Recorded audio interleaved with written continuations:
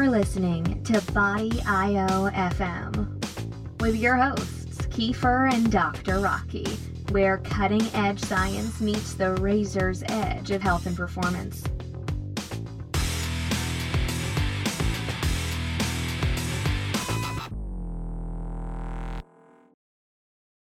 Hi, everybody. We're back with another edition of the Body I.O. with your host, me, Kiefer, and our regular guest, Dr. Rocky Patel. Hello, Kiefer. And today we've got the best-selling author of The Calorie Myth, Jonathan Bailor, on our show. Hello. Yep. I was just about to prompt you in case you didn't just jump in on your own.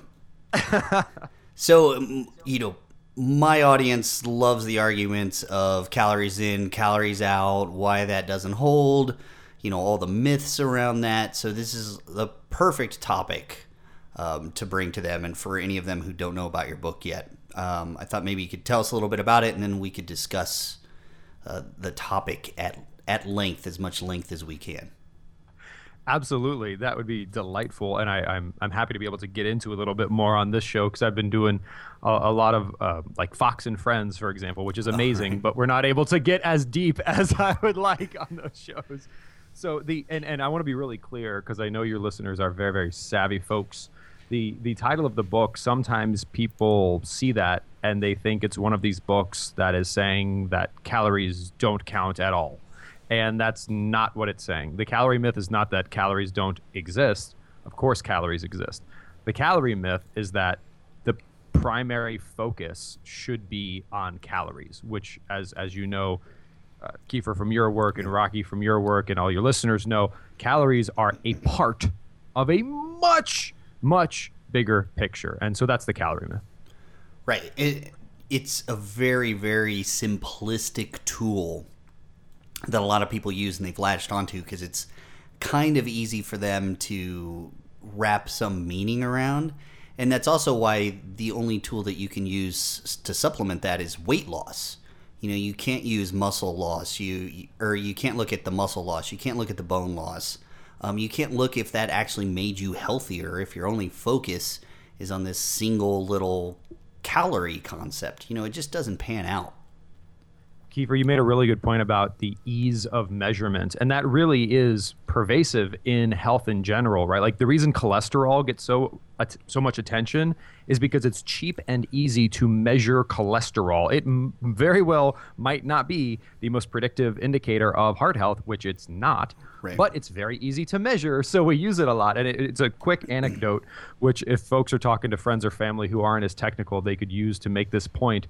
There is a woman jogging out on the street, and there is a man sitting on a bench. The woman is jogging by, and it's nighttime, and she stops, and she starts looking on the ground in a bit of a panic and holding her left eye. And the man who's sitting on the park bench is an older gentleman, and he sees that the woman is in distress, and so he gets up and he says, ma'am, are you okay? What's wrong? And the woman who's holding her eye and looking frantically around under this streetlight says, oh, my contact fell out. And he's like, oh, well, can I help you find it? And she's like, sure, yeah, and they're under the street light looking around and they can't find it. And he says, well, ma'am, where did your contact fall out? And remember, they're looking under the street light by the park bench. And she says, about 6 feet back that way, pointing behind them. And he's like, well, why are we looking over here? And she says, well, sir, the light's better. Right. So yeah, it's a perfect easy analogy to look under the street light, but that doesn't mean it's the right place to look. Right. That is a perfect analogy. I've actually never heard that one before, so that was pretty good. And that's what we do. We look at, what are the really easy things to measure? I mean, how much easier is it to step on a scale in your bathroom? It really doesn't get much easier than that. And you can look at that number every day and you can obsess about that number and you can equate it to how many calories you ate, because if you get really, really low calories, you'll see that number move for a while. And that just reinforces it in most people's minds that, oh, well, it's got to be about calories because if I go down to 600 calories a day, all of a sudden my weight starts to go down. And they're just really such bad metrics to use when we want to look at health or fitness or aesthetics. anything you can imagine. Like calories and weight are two of the worst things that we can use. And so I thought we'd go ahead and turn this a little bit and like into your base arguments that you're using in the calorie myth, and then we can get into some of the technical aspects of efficiency or whatever if you'd like. Sure. So the point about the most macro point, as we've talked about, is this: it's a poor unit of measure, all that fun stuff, but also this idea of caloric balance, calories in, calories out. So again, there's individuals out there, let's say J. Michaels. Wait, that's too obvious. Let's say Jillian M., who like to just scream, it's all about calories in, calories out. It's all about calories in, calories out, while they torture people. And it's not that, again, it's not that calories in, calories out don't exist. It's just that think about every other system in your body. Think about your blood pressure. Think about your blood sugar. Think about maintaining electrolyte levels. Think about the level of vitamin C in your body, or what about bone density? The body, you have a brain for a reason. The brain is designed to balance out mission critical functions automatically. Every single study that's been conducted, which measured calories and basal metabolic rate and yada, yada, yada, shows that if we just cut calories, our body responds by cutting calories out. And if so, we decrease calories in, our body says, okay, I'm going to decrease calories out. And if we increase calories in, the body increases calories out. So we'll never have long-term, enjoyable, sustainable, healthy success by trying to override our brain, which is what calorie counting tries to do. It tries to take over a basic brain function.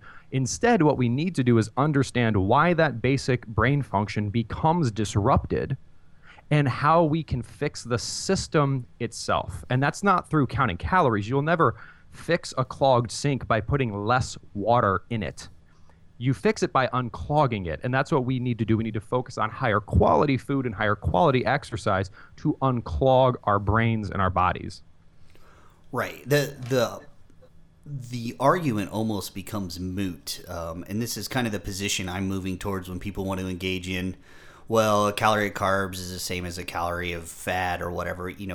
We can show that it's not. There's thermodynamic processes that show the wastefulness that can happen when you convert to a fat burning metabolism. But, conversely, what really happens is carbohydrates make us more efficient, both at expending energy and storing energy. So we can look at all those things and show how, you get different disposal, you get different energy usage, the body becomes more efficient, less efficient, all this kind of stuff. We can even show that gut motility has a lot to do with that, because if you are eating particular foods or in a particular way and you pass food through more quickly, then it doesn't matter that you got a big caloric load. Your body just didn't have a chance to process it. So it's kind of moving towards this argument the calorie argument is almost moot. It's almost really not even worth talking about anymore, which is your point, and that's what's more important is let's talk about the foods that those calories come from and what it is that those foods do. I think is really the main premise that we're moving towards. Exactly. And the mainstream is catching on, and it has to be true. For example, this might be a stupid argument, but it resonates with a lot of people. Cigarettes don't have any calories in them. Right. That doesn't mean they're okay to eat. Diet soda doesn't have any calories in it. Cocaine also doesn't have any calories in it. Insulin doesn't have any calories in it. But if you put any of those things in your body, they have an effect. So why don't we talk about effects and how to change them to be positive rather than debating calories? It's is our goal to have fun internet discussion board debates or to help people not suffer and die anymore? That's, it's kind of an interesting segue, and I'll save that a little bit, but that is a very, very huge point that most people don't understand. If you all of a sudden turn the discussion to not what food you ate or the calories it had, but what happens endocrinologically, across the board, you start to get a very, very different picture.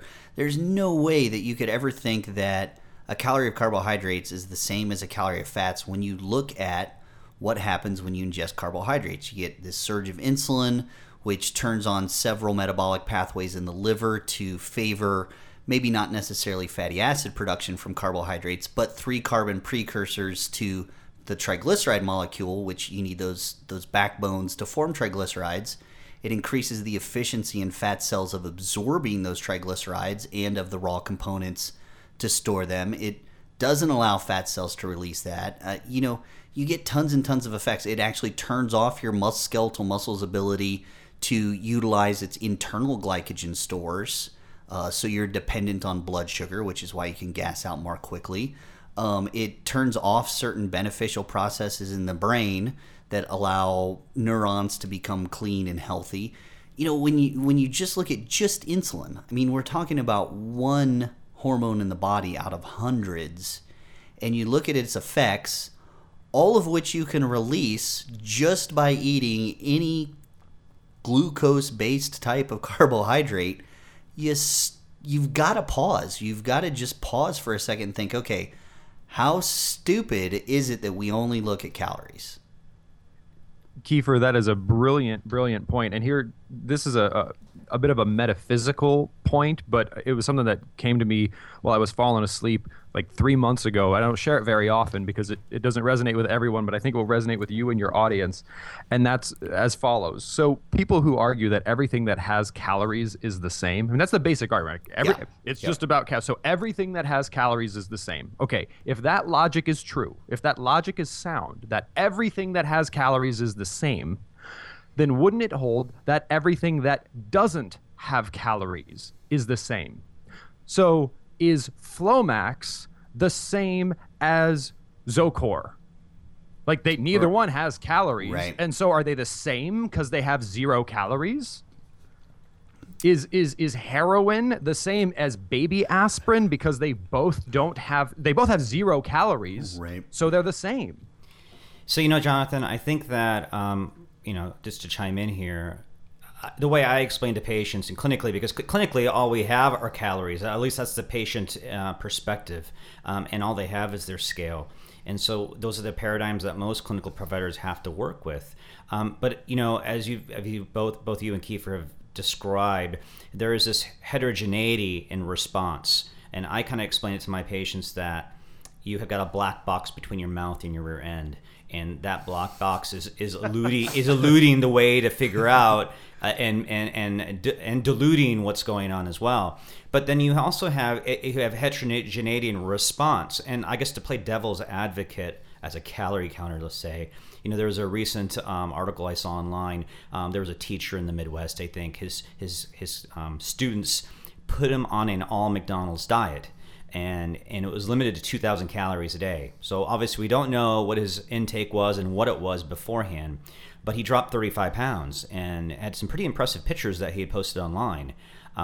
So the question there is obviously those calories that he was eating probably were not of the best quality, right? But he had this response. So the question then, because it goes, is even though he had poor quality food and he dropped weight, is he healthier? I saw this kind of debated on Twitter. So that's the conundrum I think that goes along with this. And you could substitute Twinkie diet, potato diet, or whatever it's going to be. And I totally agree with you, and I'm thankful that, at least I think, the argument people like myself, people like Kiefer are making is not that starvation doesn't lead to weight loss. It absolutely leads to weight loss. You could look at, for example, war-torn countries where there is a shortage of food. People lose weight. That said, sawing off your right leg also makes you lose a lot of weight, and actually you permanently keep that weight off. The question is it a healthy, sustainable, recommended way to lose weight? I often use an analogy of if you have weeds in your garden and you say the answer is to stop watering your garden to get rid of your weeds. Like, it will kill all the weeds, but it will also destroy your garden. So does it work? We have to define what works means. Yeah, that's a good point. Have you ever seen the movie Fathead? Oh, yes, and I've met Tom Naughton personally, and he is awesome. Yeah, I love that movie because, it's basically looks at Super Size Me and kind of knocks it off as a bit of a canard.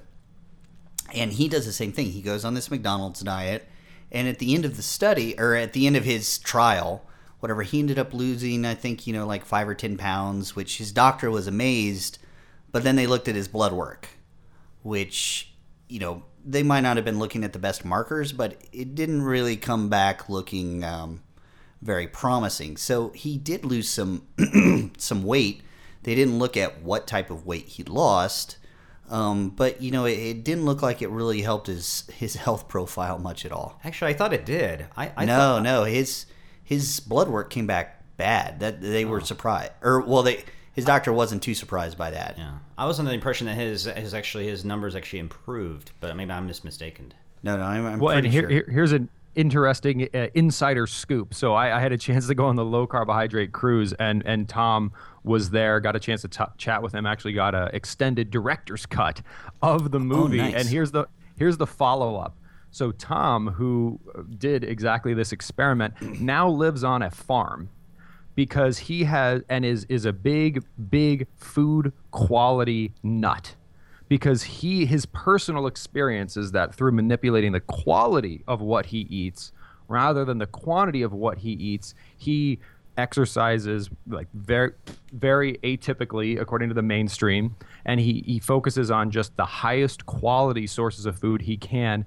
And he's got these amazing before and after pictures. So it's interesting and maybe potentially ironic that someone with no agenda who went on one of these types of experiments then ended up coming to the conclusion of, if I take care of food quality, my brain will take care of calorie quantity for me. Yeah, that's. But would love to have a conversation with him to just kind of the mental process of that, because from his McDonald's diet, it was like, well, I didn't do too bad on it. It shows that calories do kind of matter a little bit.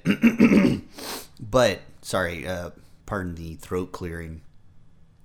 But we just had a talk with Dr. D'Agostino, who's doing some great research, cancer research, and low carb diets. And as we talked to him, what really struck me about what he's now able to quantify and demonstrate directly is exactly what Dr. Bruce Ames spoke about 60 years ago. And if you don't know Dr. Ames, he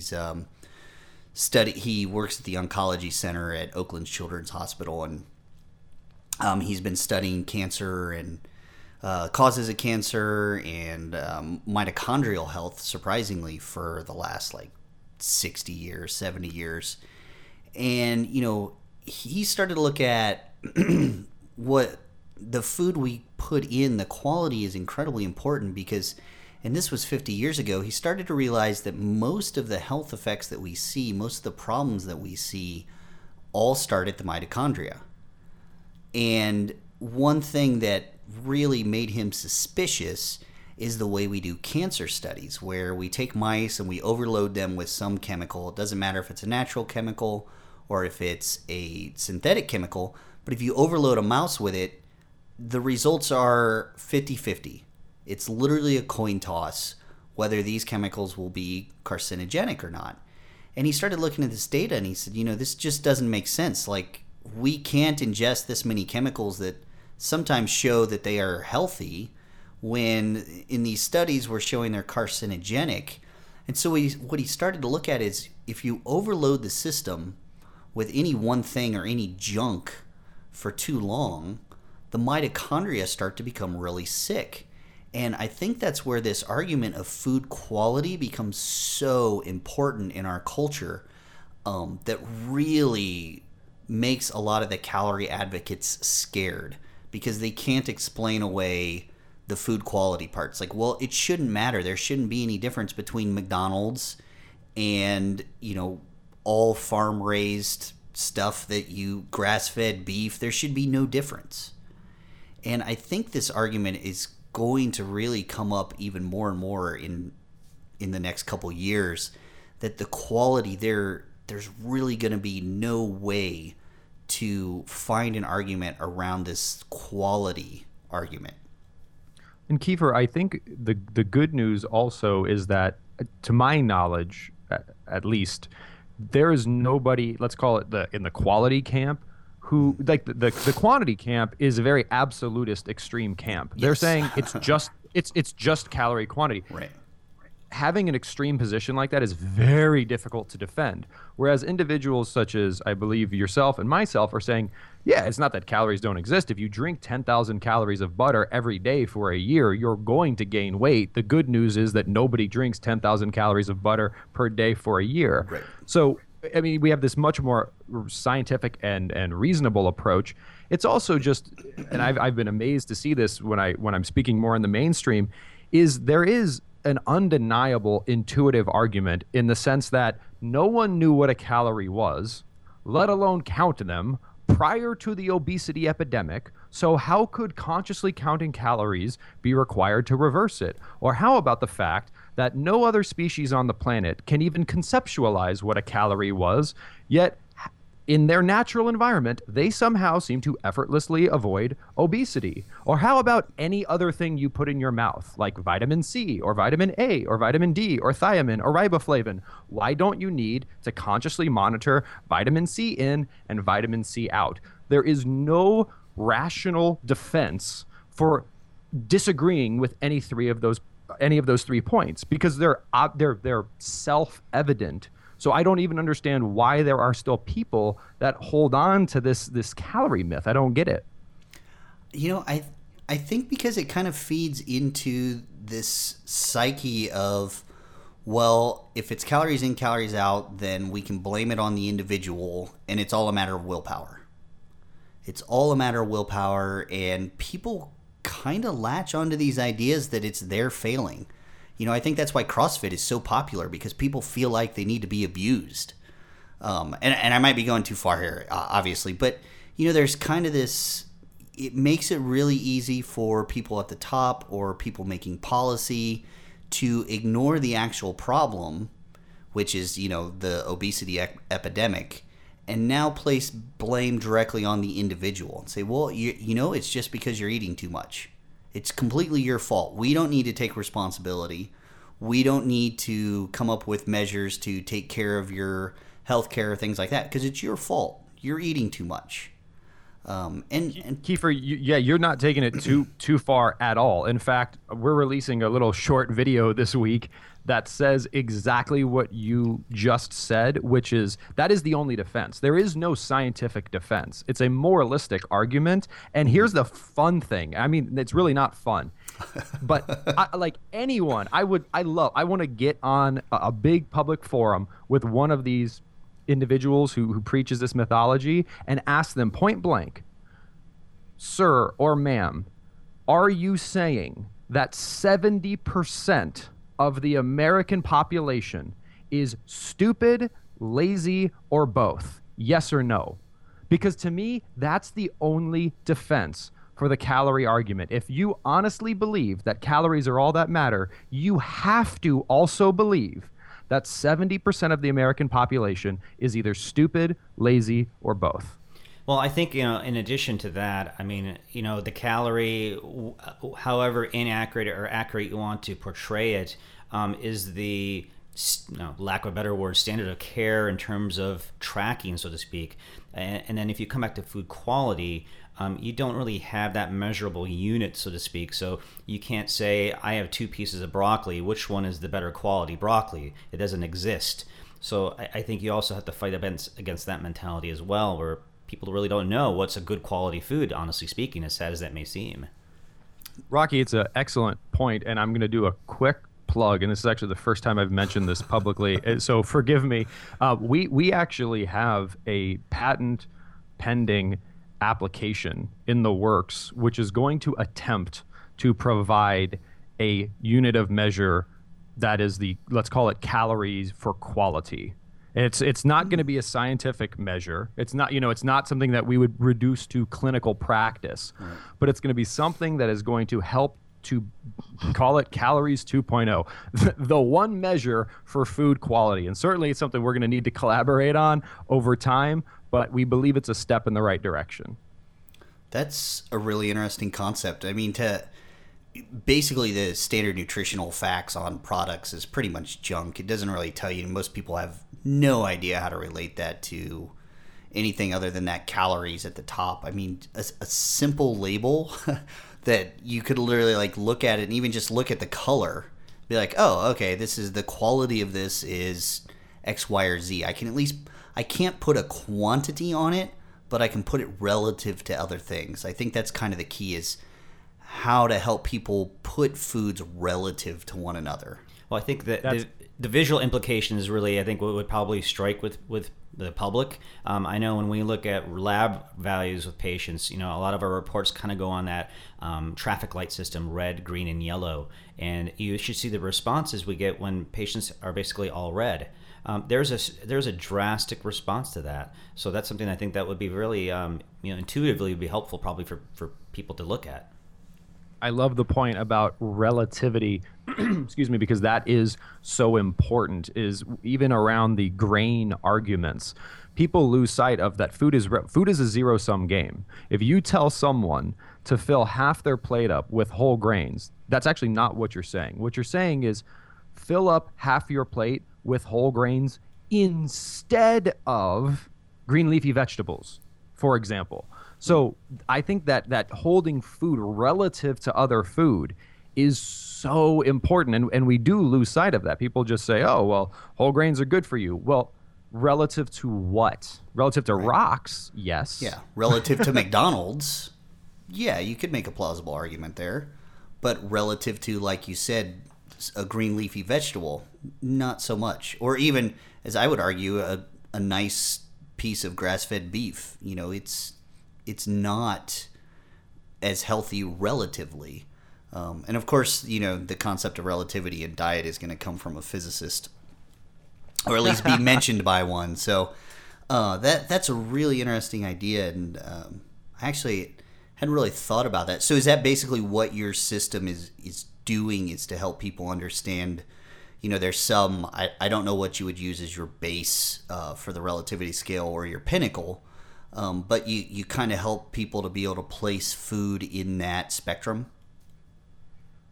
Kind of. It's also, calories are about less. Mm-hmm. And that's really not a good mindset. This idea of it's negative and you want less. If you look at basic human psychology, for example, telling people to increase their score, people like high scores. People like going for a high score. So it's quite easy to assign scores to food groups and then to allow people to play a game conceptually, in which they try to use the quality of food they're eating to maximize their score. Yeah, that's brilliant. Unlike even Weight Watchers does the negative, correct? They're not trying to increase their score. They're trying to keep their score as low as possible. Is that correct? Exactly. It's a euphemism for calorie counting. It's a point system. So they were just going to take 2 zeros off. Instead of this being 100 calories, it's a 1 point. Yay! Right. And then we can mask some things in there. We'll say, okay, well, fruit's 0 points, so eat as much of that as you want. And this is 0 points. So it allows them to really mask poor qualities of their diet behind these points.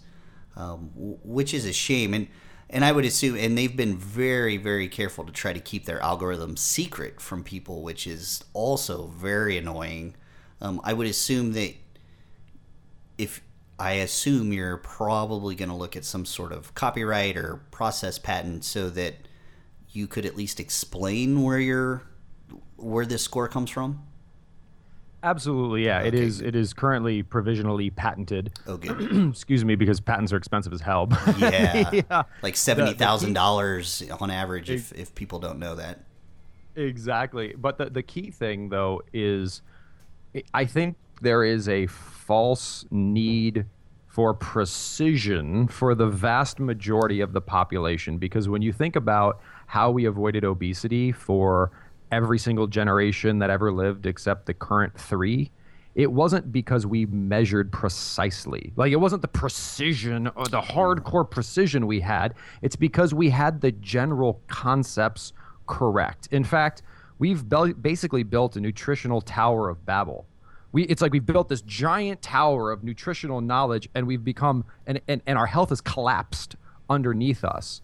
So our system is not one where we're like, oh my God, it is the most precise, scientifically rigorous. It's more like, look, not dying isn't hard, as evidenced by every single person who lived prior to the previous 3 generations and by every other species on the planet. Here's a fun game that will help you stop doing math and start enjoying food again based on the quality of that food. That's what you said about precision is really key, because we act as though the human body, at least in each individual, is exactly identical every day and is going to act identically every day, and that we can parameterize it to such detail that 1 or 2 calories difference is going to make some difference in our body. And this is just absolutely asinine. I mean, the body is an incredibly adaptive machine, and it changes from day to day, and it literally changes from morning to evening. And to think that we can control one parameter so tightly when we can't even define the mechanism within any realm of precision whatsoever, currently, it is kind of asinine that you're going to try to control something that has such a wide window of activity and ranges and possibilities with something so granular, I guess is the right word, where every single calorie matters. It's exactly what you said. It's asinine, really. And what matters is this, just what's the overall overarching structure that's a lot simpler, and simpler structures can usually handle much more diverse cases. And the body is a diverse system, period. And I don't care if you're talking about just one individual. That individual's metabolism goes through diverse changes from day to day, from morning to evening, from month to month. So to think that your precise control over your calories is going to have any effect on what your body does is a little bit asinine. And I'm going to try to use asinine one more time before this conversation's over. But just to again play devil's advocate a little bit. Damn it, Rocky! As the clinical provider, because obviously as a provider, our time is limited with our patients, and what we can recommend is limited. I think you have to at least use the standpoint of the calorie count as a jumping off point, obviously. I mean, so that's the place you start, and then maybe you diverge after that, right? I mean... Well, yeah, I mean, I agree with that there's it's not useless. I mean, it's a good starting point. It gives somebody some idea of where they're at. But I also think that they have to understand that, okay, this calorie range that we found for you that works this week is maybe not the same calorie range that's going to be applicable next week or the week after that. That's why we have to help you understand more about the food you eat and your food choices, so you can pay attention less to this number that ultimately is going to be meaningless in your life. I think that... And I'll go ahead, John.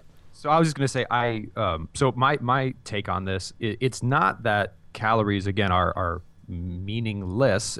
There's, in fact, if you squint, the number of calories that you eat in a day, the number of calories it takes to make you feel energized and satisfied is an approximation for the quality of the food you're eating. Because, if 150-pound, 65-year-old woman has to eat 4,000 calories to feel full, we can kind of reverse engineer the quality of her diet, because she must be eating addictive, non-satisfying, processed sugars and non-food like trans fats. Otherwise, she would never naturally consume consistently that quantity of calories. So I don't think it's meaningless. I just think it's far from the lead argument. Would you like to comment on that, Rocky? Well, I guess he's got this weird look on his face. I'm just thinking of that statement, and I'm like, well, so again, I always like the devil advocate's flip side, because it keeps us honest, right? So I guess then, let's take the cherry turnover, for example. It's a favorite of Kiefer's, and probably not the most nutritive food, but they're delicious. And if we are trying to get more nutrients in our body why is that reinforcement to eat more of the cherry turnover? Because it is a delicious food. Wouldn't we have to have some type of self-regulation in our brain to eventually get to a negative feedback there to say, okay, maybe I should eat some broccoli or some grass-fed beef or something that gives me the nutrients that I need? See, on my flip side of the argument, I would say that would eventually happen. What I would see is with these kind of foods like cherry turnovers, I mean, I'm using them for very specific reasons, obviously, but your body is actually, I think, asking you for the complementary nutrients. We're getting what would potentially be, and this is kind of an abstract argument, and I'm just playing devil's advocate, but it could be that the body is essentially asking, okay, well, where are the other things I need? Where are the vitamins and minerals and all this stuff that usually come with this? Where's the protein and amino acids that I should normally get? And so your satiety signal never goes off. You just keep ingesting because you're not getting those things. And sometimes we see that in people who backload. If they backload with something that's protein rich with their carbs, they tend to eat less. So the filter is broken. Yes, exactly. And when we say negative, I think I agree, and a slightly different way of saying what you just said is I do think there is a negative feedback loop. For example, infertility, autoimmune disease, depression, weight gain, diabetes, mood swings, inability to sleep. The disease, rampant disease, is the body saying, stop. Like, it's pain. It's another form of pain. If you touch a hot stove, you feel pain because your body is trying to say, stop doing that. Right. There's other forms of pain. Infertility, obesity, weight gain. Those are very painful things.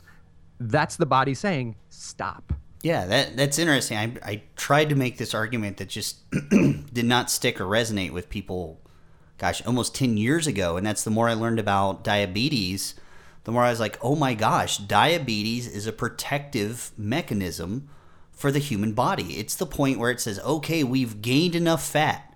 We've got enough extra energy. We need to stop this. There's still more and more calories coming in and more food sources that are trying to make us fat. They're releasing insulin, and we just need to stop. We have to stop. And that's what diabetes really is. It's a protective mechanism for the body. And then, so the first thing we do is we give somebody drugs so that they can override that signal. Instead of saying, okay, let's look at the food you're eating and why is your body fighting against you? And it's because you're trying to tell it to do something that it's done. It's completely done doing that. Its energy stores are filled up. It doesn't need any more. And it's trying to tell you that. But again, like you just said, we ignore those signals for what they are. We think of them as some weird, I slept with my cell phone under my pillow last night, therefore my Alzheimer's must have been caused from that. We look for these weird little peculiar things because those are easier that we think to fix. It's a lot easier to say, okay, well, never sleep with your cell phone under your pillow, than it is to say, well, what you need to do is completely revamp your diet because we found that carbohydrates can exacerbate the processes that lead to Alzheimer's.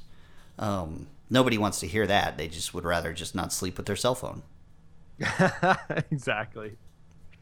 So we've run through over 30 minutes with you, and I know you had a very limited engagement with us. So I'm going to give you the opportunity to bow out gracefully if you'd like, or I've been beaten down. No, actually, I think you've done great. I just don't want you to have to be like, all right, I'm done, guys. I got to get out of here. If we've used up your time wisely, I very much appreciate it. It's been a great conversation so far. Absolutely. Yeah, Kiefer and Rocky, thank you so much for having me on. And if folks do want to check out the book, which again, I feel so blessed and thankful for the support we've seen so far. We just found out this morning, literally the day we're recording this show, that it is debuting on the New York Times bestseller list. So that really encourages me because there's a lot of supposedly radical concepts in the book, according to the mainstream. And the fact that it's seeing mainstream adoption really encourages me. So if folks do want to check that out, it would be amazing. It's called The Calorie Myth Book, it's called The Calorie Myth, and the website is caloriemythbook.com. Excellent. So thanks again for being on the show with us, and we'll put some links up to the book and make sure people get a look at that. Awesome. Thank you, Kiefer and Rocky. Have a good one. You All too. right, you too, Jonathan. All right, so that was Jonathan Bailor, everybody. I've been on his podcast before. Always enjoyable to talk to. And Rocky and I obviously didn't see eye to eye on this feedback mechanism that should exist that apparently doesn't exist. And, Rocky's got some really good points that are hard to argue against, especially with his clinical work. So... Well, I always kind of go back and forth on this calories in, calories out. I suppose it just depends on the wind of the day, but I think we both agree that calories do matter, and you can't drink.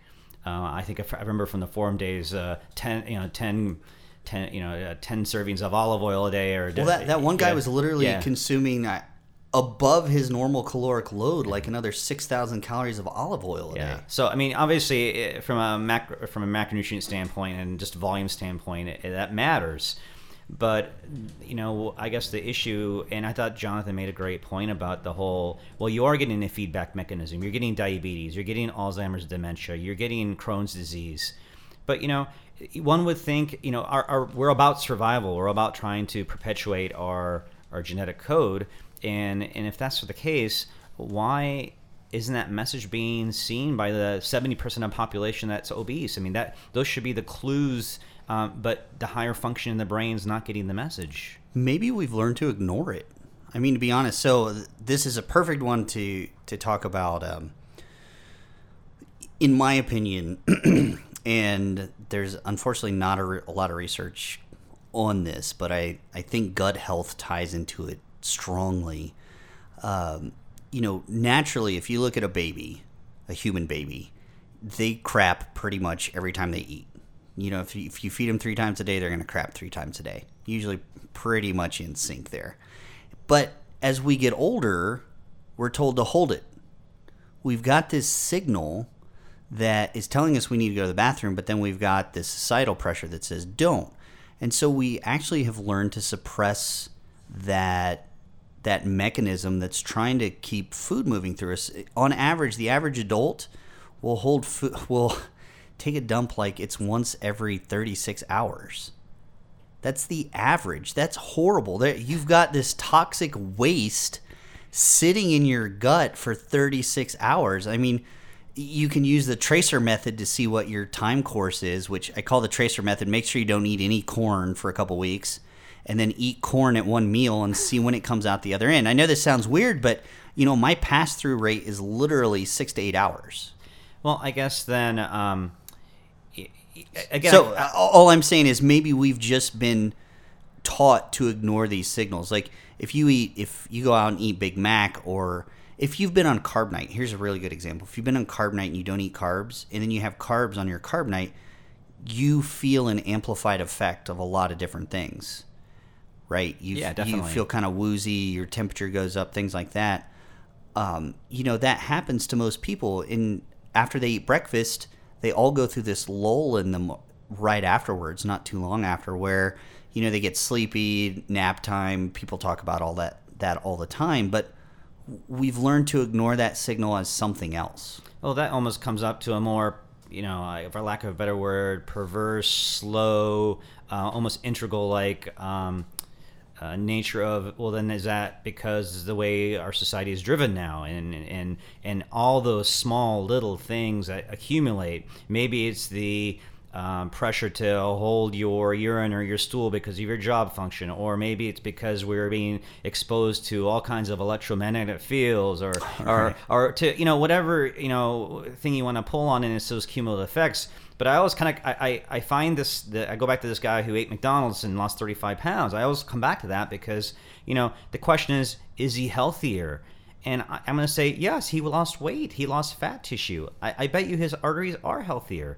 Yeah. So in a way that kind of says, okay, well, and maybe he hasn't gotten to the point where the quality of food matters for him because he's just had so much. He was so sick. He was so sick to begin with. We've had this discussion before, right, where people blame all of their health problems on one thing like microtoxins in coffee, when they were amazingly sick and they dropped a bunch of weight and they did all these things at once, that you can't really say it was one particular thing because you were just so sick.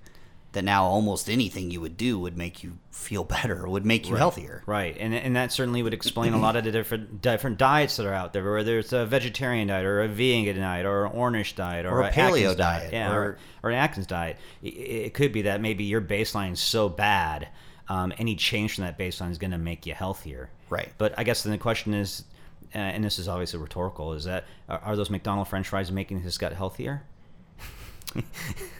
If they're cold, we might be able to make the argument that they are, because they're going to have more resistant starch. Well, that's another tube to go down, right? Speaking of tubes to go down, I think you can make arguments, and obviously these are arguments that I would make because cherry turnovers are considered almost equivalent to McDonald's. There's arguments you can make that eating foods like that periodically, and this period could be, once every couple months, once every 6 months, whatever, can actually be defined as healthy. And part of that is, because one thing, they've done some really interesting research lately to show that part of what's helped humanity to survive so long is their immune system. And by so long, I mean to live so long. Compared to other primates, chimps, the next closest, live like 25, 30 years, something like that. We've got no problem living 70, 80 years. And they think one of the cumulative reasons for that is how advanced our immune system is. And one thing that made our immune system so advanced was the variety of stuff that we started to eat, in particular, animal products that weren't always fresh. So we were eating some of the internals of a slaughtered animal's digestive tract, which is horrible to think about, but we probably did. And we would have eaten rotting meat, we would have eaten rancid fats, and it was actually this periodic introduction of these things that gave us a really strong immune system, and periodically it helped to strengthen the immune system each time. And I kind of see the body that way too. Like McDonald's has a lot of stuff in it that's probably not what your body wants to exist on, but introducing it every once in a while, I would argue, makes it stronger. So basically a hormetic response. Yes. Basically. Yeah, I didn't want to use hormetic yet, but so it's possible or conceivable that this teacher he's getting his hormetic response from McDonald's, but he hasn't reached his toxic level. So for this, I would argue differently. I would argue, like we were talking about before, that he was so sick that just limiting its calories and eating a balanced diet, macronutrient wise, I mean, you got to admit, if you eat McDonald's every day and that's your diet, you could probably do a pretty good job of balancing protein in that diet. Right. You could have a good protein fat ratio that you wouldn't normally have. So just increasing that one nutrient, you can show that you can become healthier just by introducing an extra, I think it's 20 grams of lean protein per day.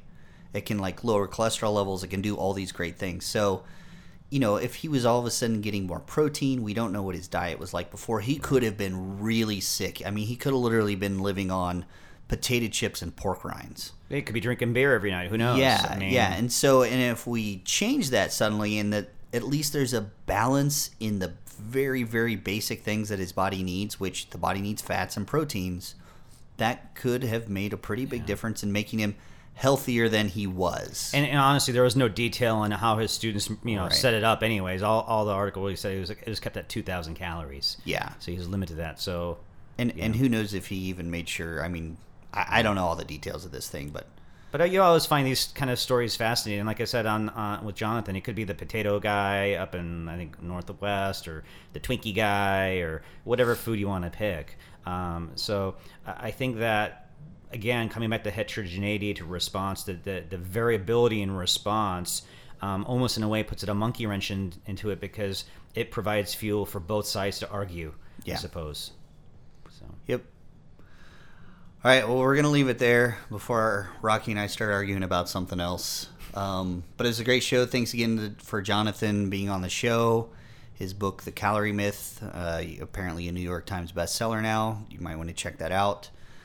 He is full of excellent analogies, so I'm going to imagine the book is packed with those. And we'll talk to you next time.